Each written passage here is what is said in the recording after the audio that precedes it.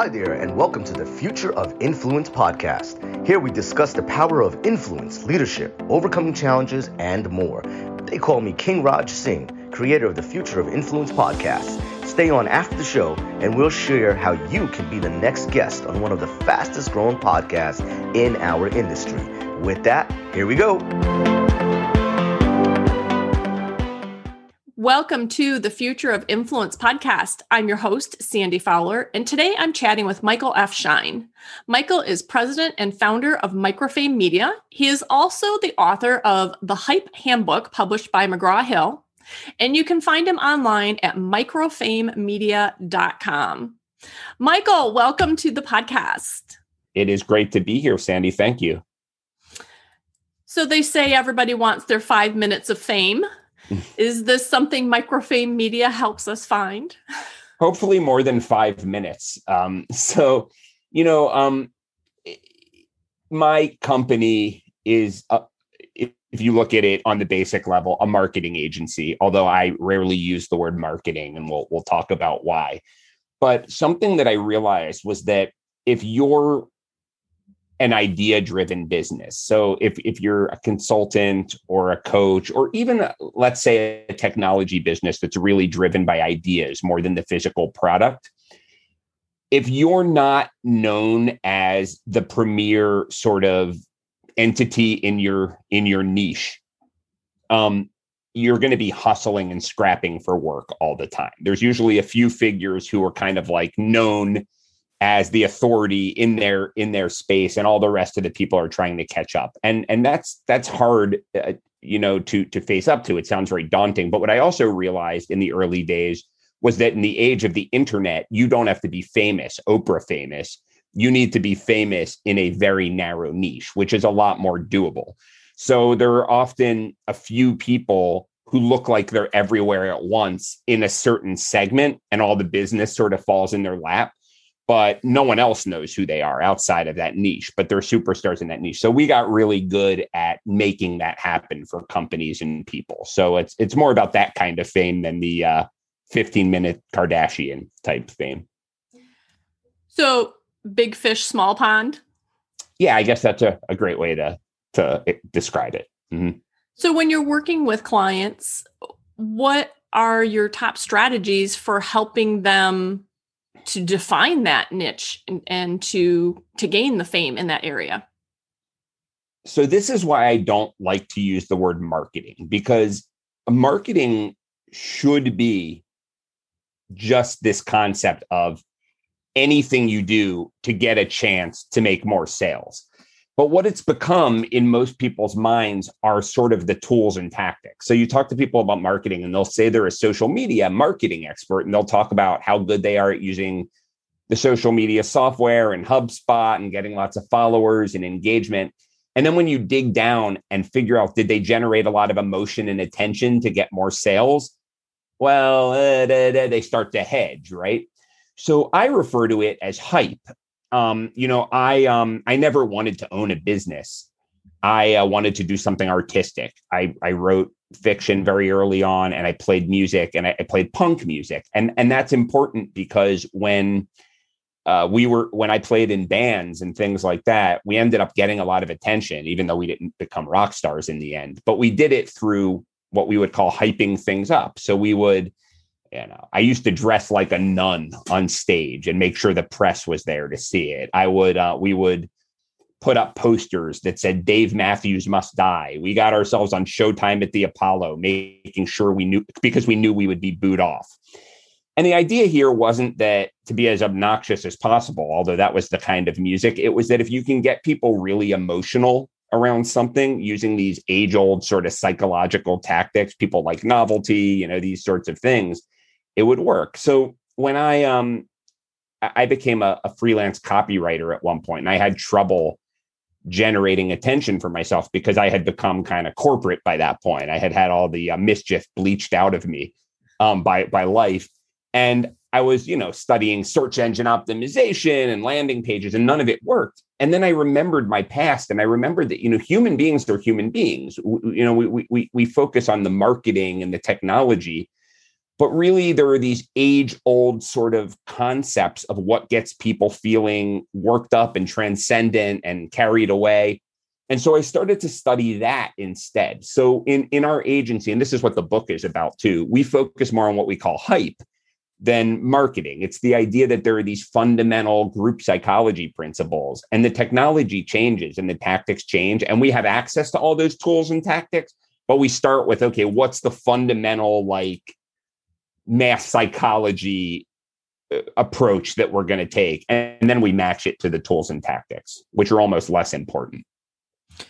So it sounds like you're really focusing on not just reaching people, but influencing them. Yeah. That you're taking influence to that marketing point so that it creates a sale.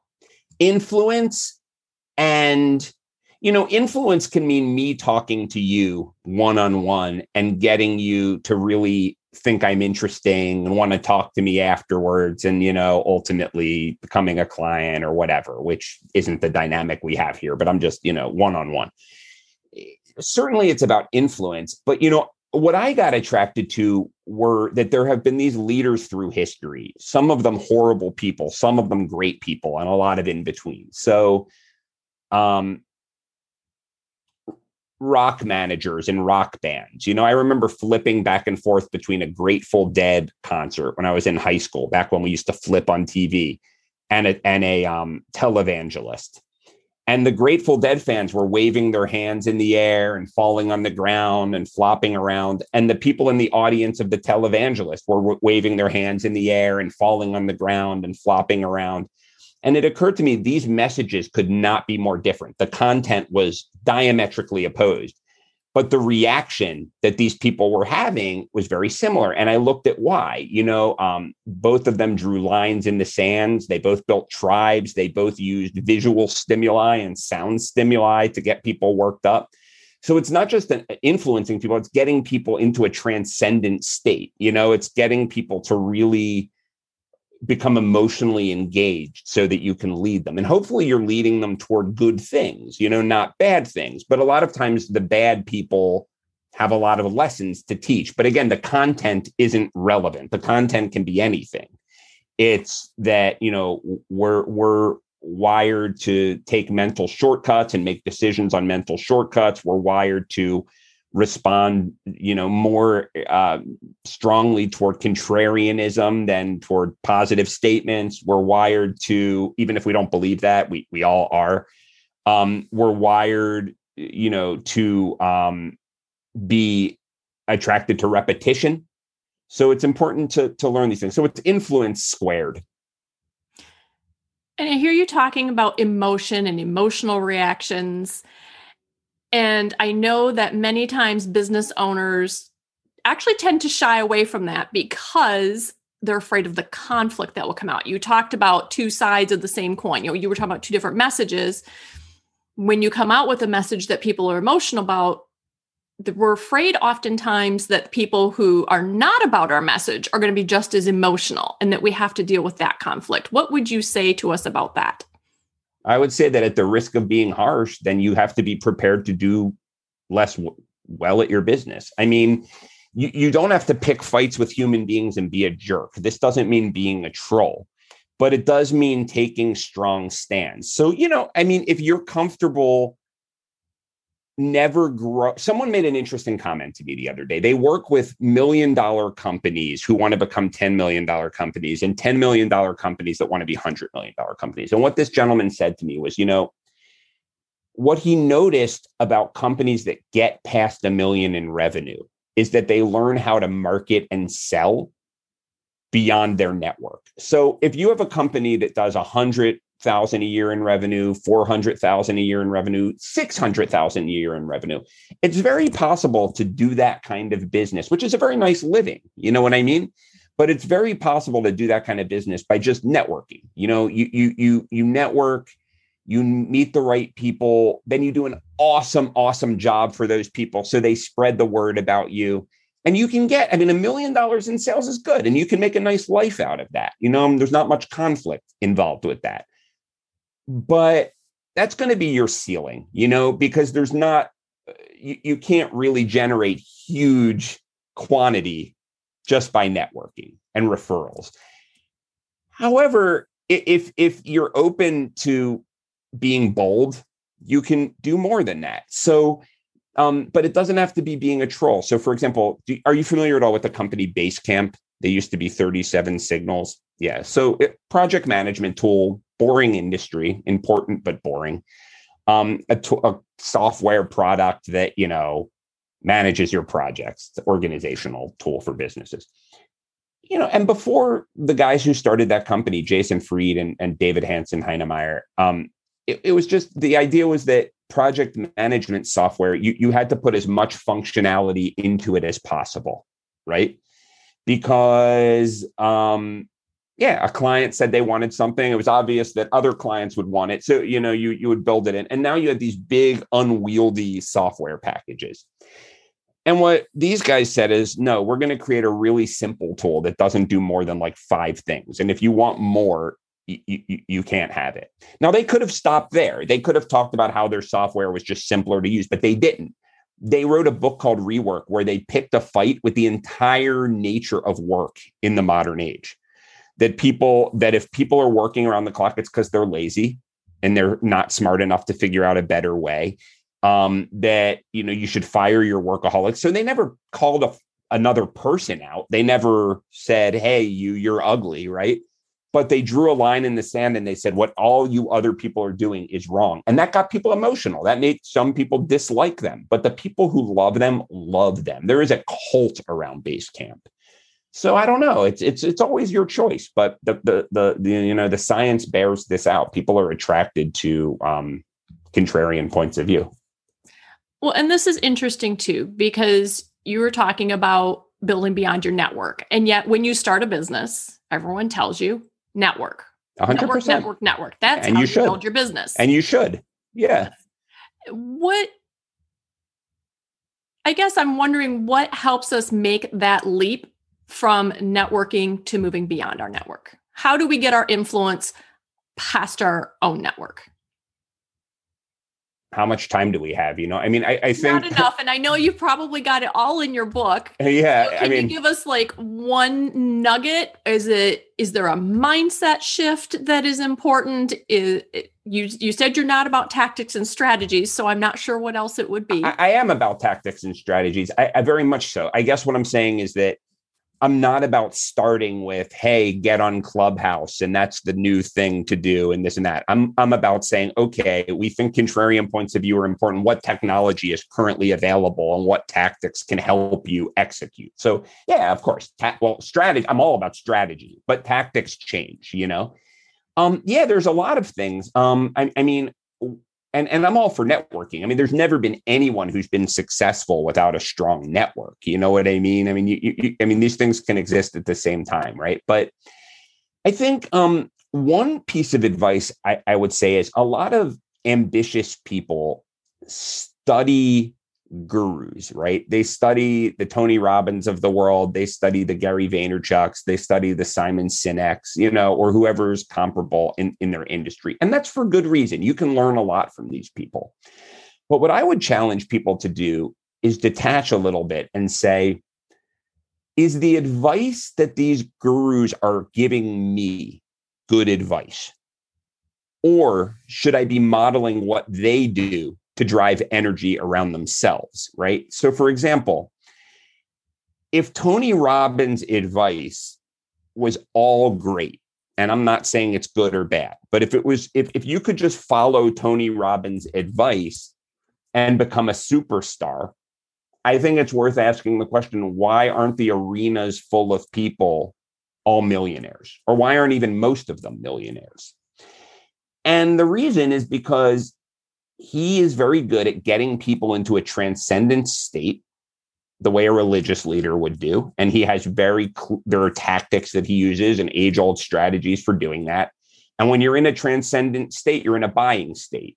You're ready to have change. You're going to say, I'm going to do all of this stuff. I'm going to use these programs and I'm going to turn myself into a guru. And then you get into normal life and you don't.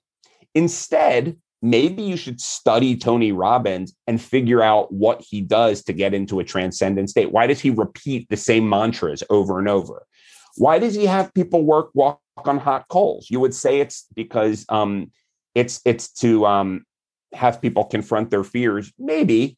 But there's been research done that if you inject a little bit of discomfort into a message, it actually, people crave that and they want to buy from you more. So does that mean you have to cause physical pain to people? No, but it might mean that you challenge people from the stage when you're making a sales presentation instead of just being nice all the time, right?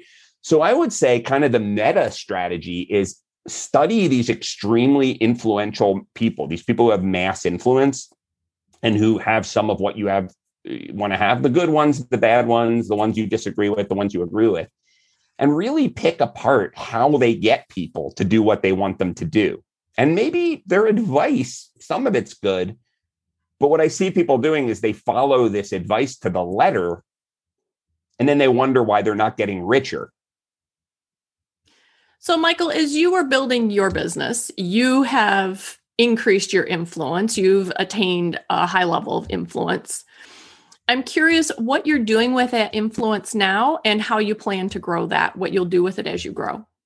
It's a really timely question because so when I started studying what I call hype, studying everyone from the great business leaders to propaganda artists and cult leaders to figure out what these human universal principles of influence, mass influence were.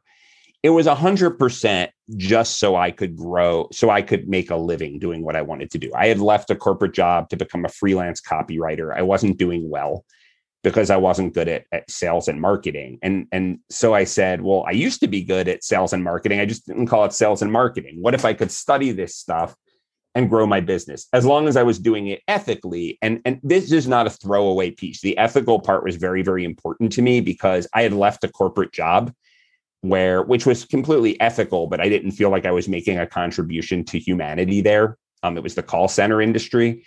And so I felt like if I couldn't do what I wanted to do and increase human benefit in the world, then I had left for no reason, right? And I found out that I could. So that was my goal. I mean, my goal was to do what I wanted to do for a living. And I ended up growing my copywriting business to such a degree that it ended up becoming an agency because people wanted the marketing more than the writing. But it's funny, as I've studied this stuff, and this was the reason I wrote the book, wrote the Hype Handbook, I had seen a lot of people who I feel I have to be careful with this, people I felt didn't have good intentions, who had gained a lot of influence in the world in recent years, who to me, because of what I've studied, it was quite transparent that they were using these strategies on people without even knowing they were doing it. And I would see in my business where I'm working with consultants, some people with such great ideas who are constantly scrapping and hunting to get more influence.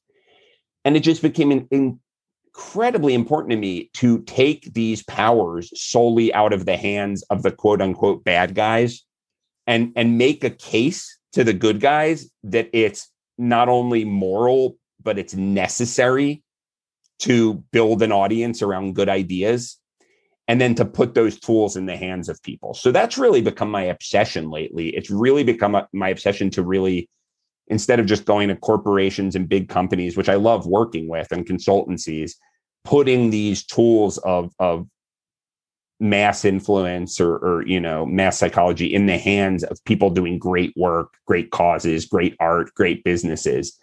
So I feel like that's my little piece to really increase the sum of human, goodness in the world. So you have really, I think, challenged us today and given us some new things to think about. Michael, where can we find you online? Sure. Thank you for allowing me to talk about that. And thank you for saying that I've challenged you. That's what, as you can tell, that makes me happy. So, if you want to check out the book, the best way probably is to go on Amazon, the Hype Handbook, just because the bookstores are starting to open again, but that's always the easiest way. If you can support a local bookstore, though, that's always amazing. I have a personal website in addition to the business website called michaelfschein.com, spelled Schein. Also, there's a thing I love to do. I have a thing called the Hype Book Club. So I read all of these, let's just call them weird books. I've read all the business books, the 7 Habits of Highly Effective People, and so many of them are great. But I'm also reading biographies of these strange characters, mass psychology books. And the ones that have really been the most useful to me and that I found the most entertaining, I put on a write-up that I send out to a group of people every so often. And people have really grown to love that. So that's hypereads.com, like reads a book. So hypereads.com. And that's a great way to keep in touch with me because I really like to communicate back and forth to the members of that little community. Well, thank you again for being here with us today and for challenging us and giving us something to think about and to a little different way of looking at marketing our businesses. Well, thanks, Sandy. This was so much fun.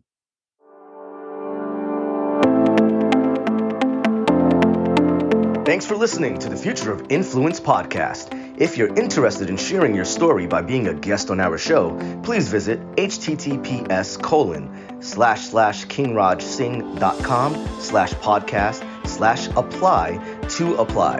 And if you liked what you heard, please also visit and follow us on all social media.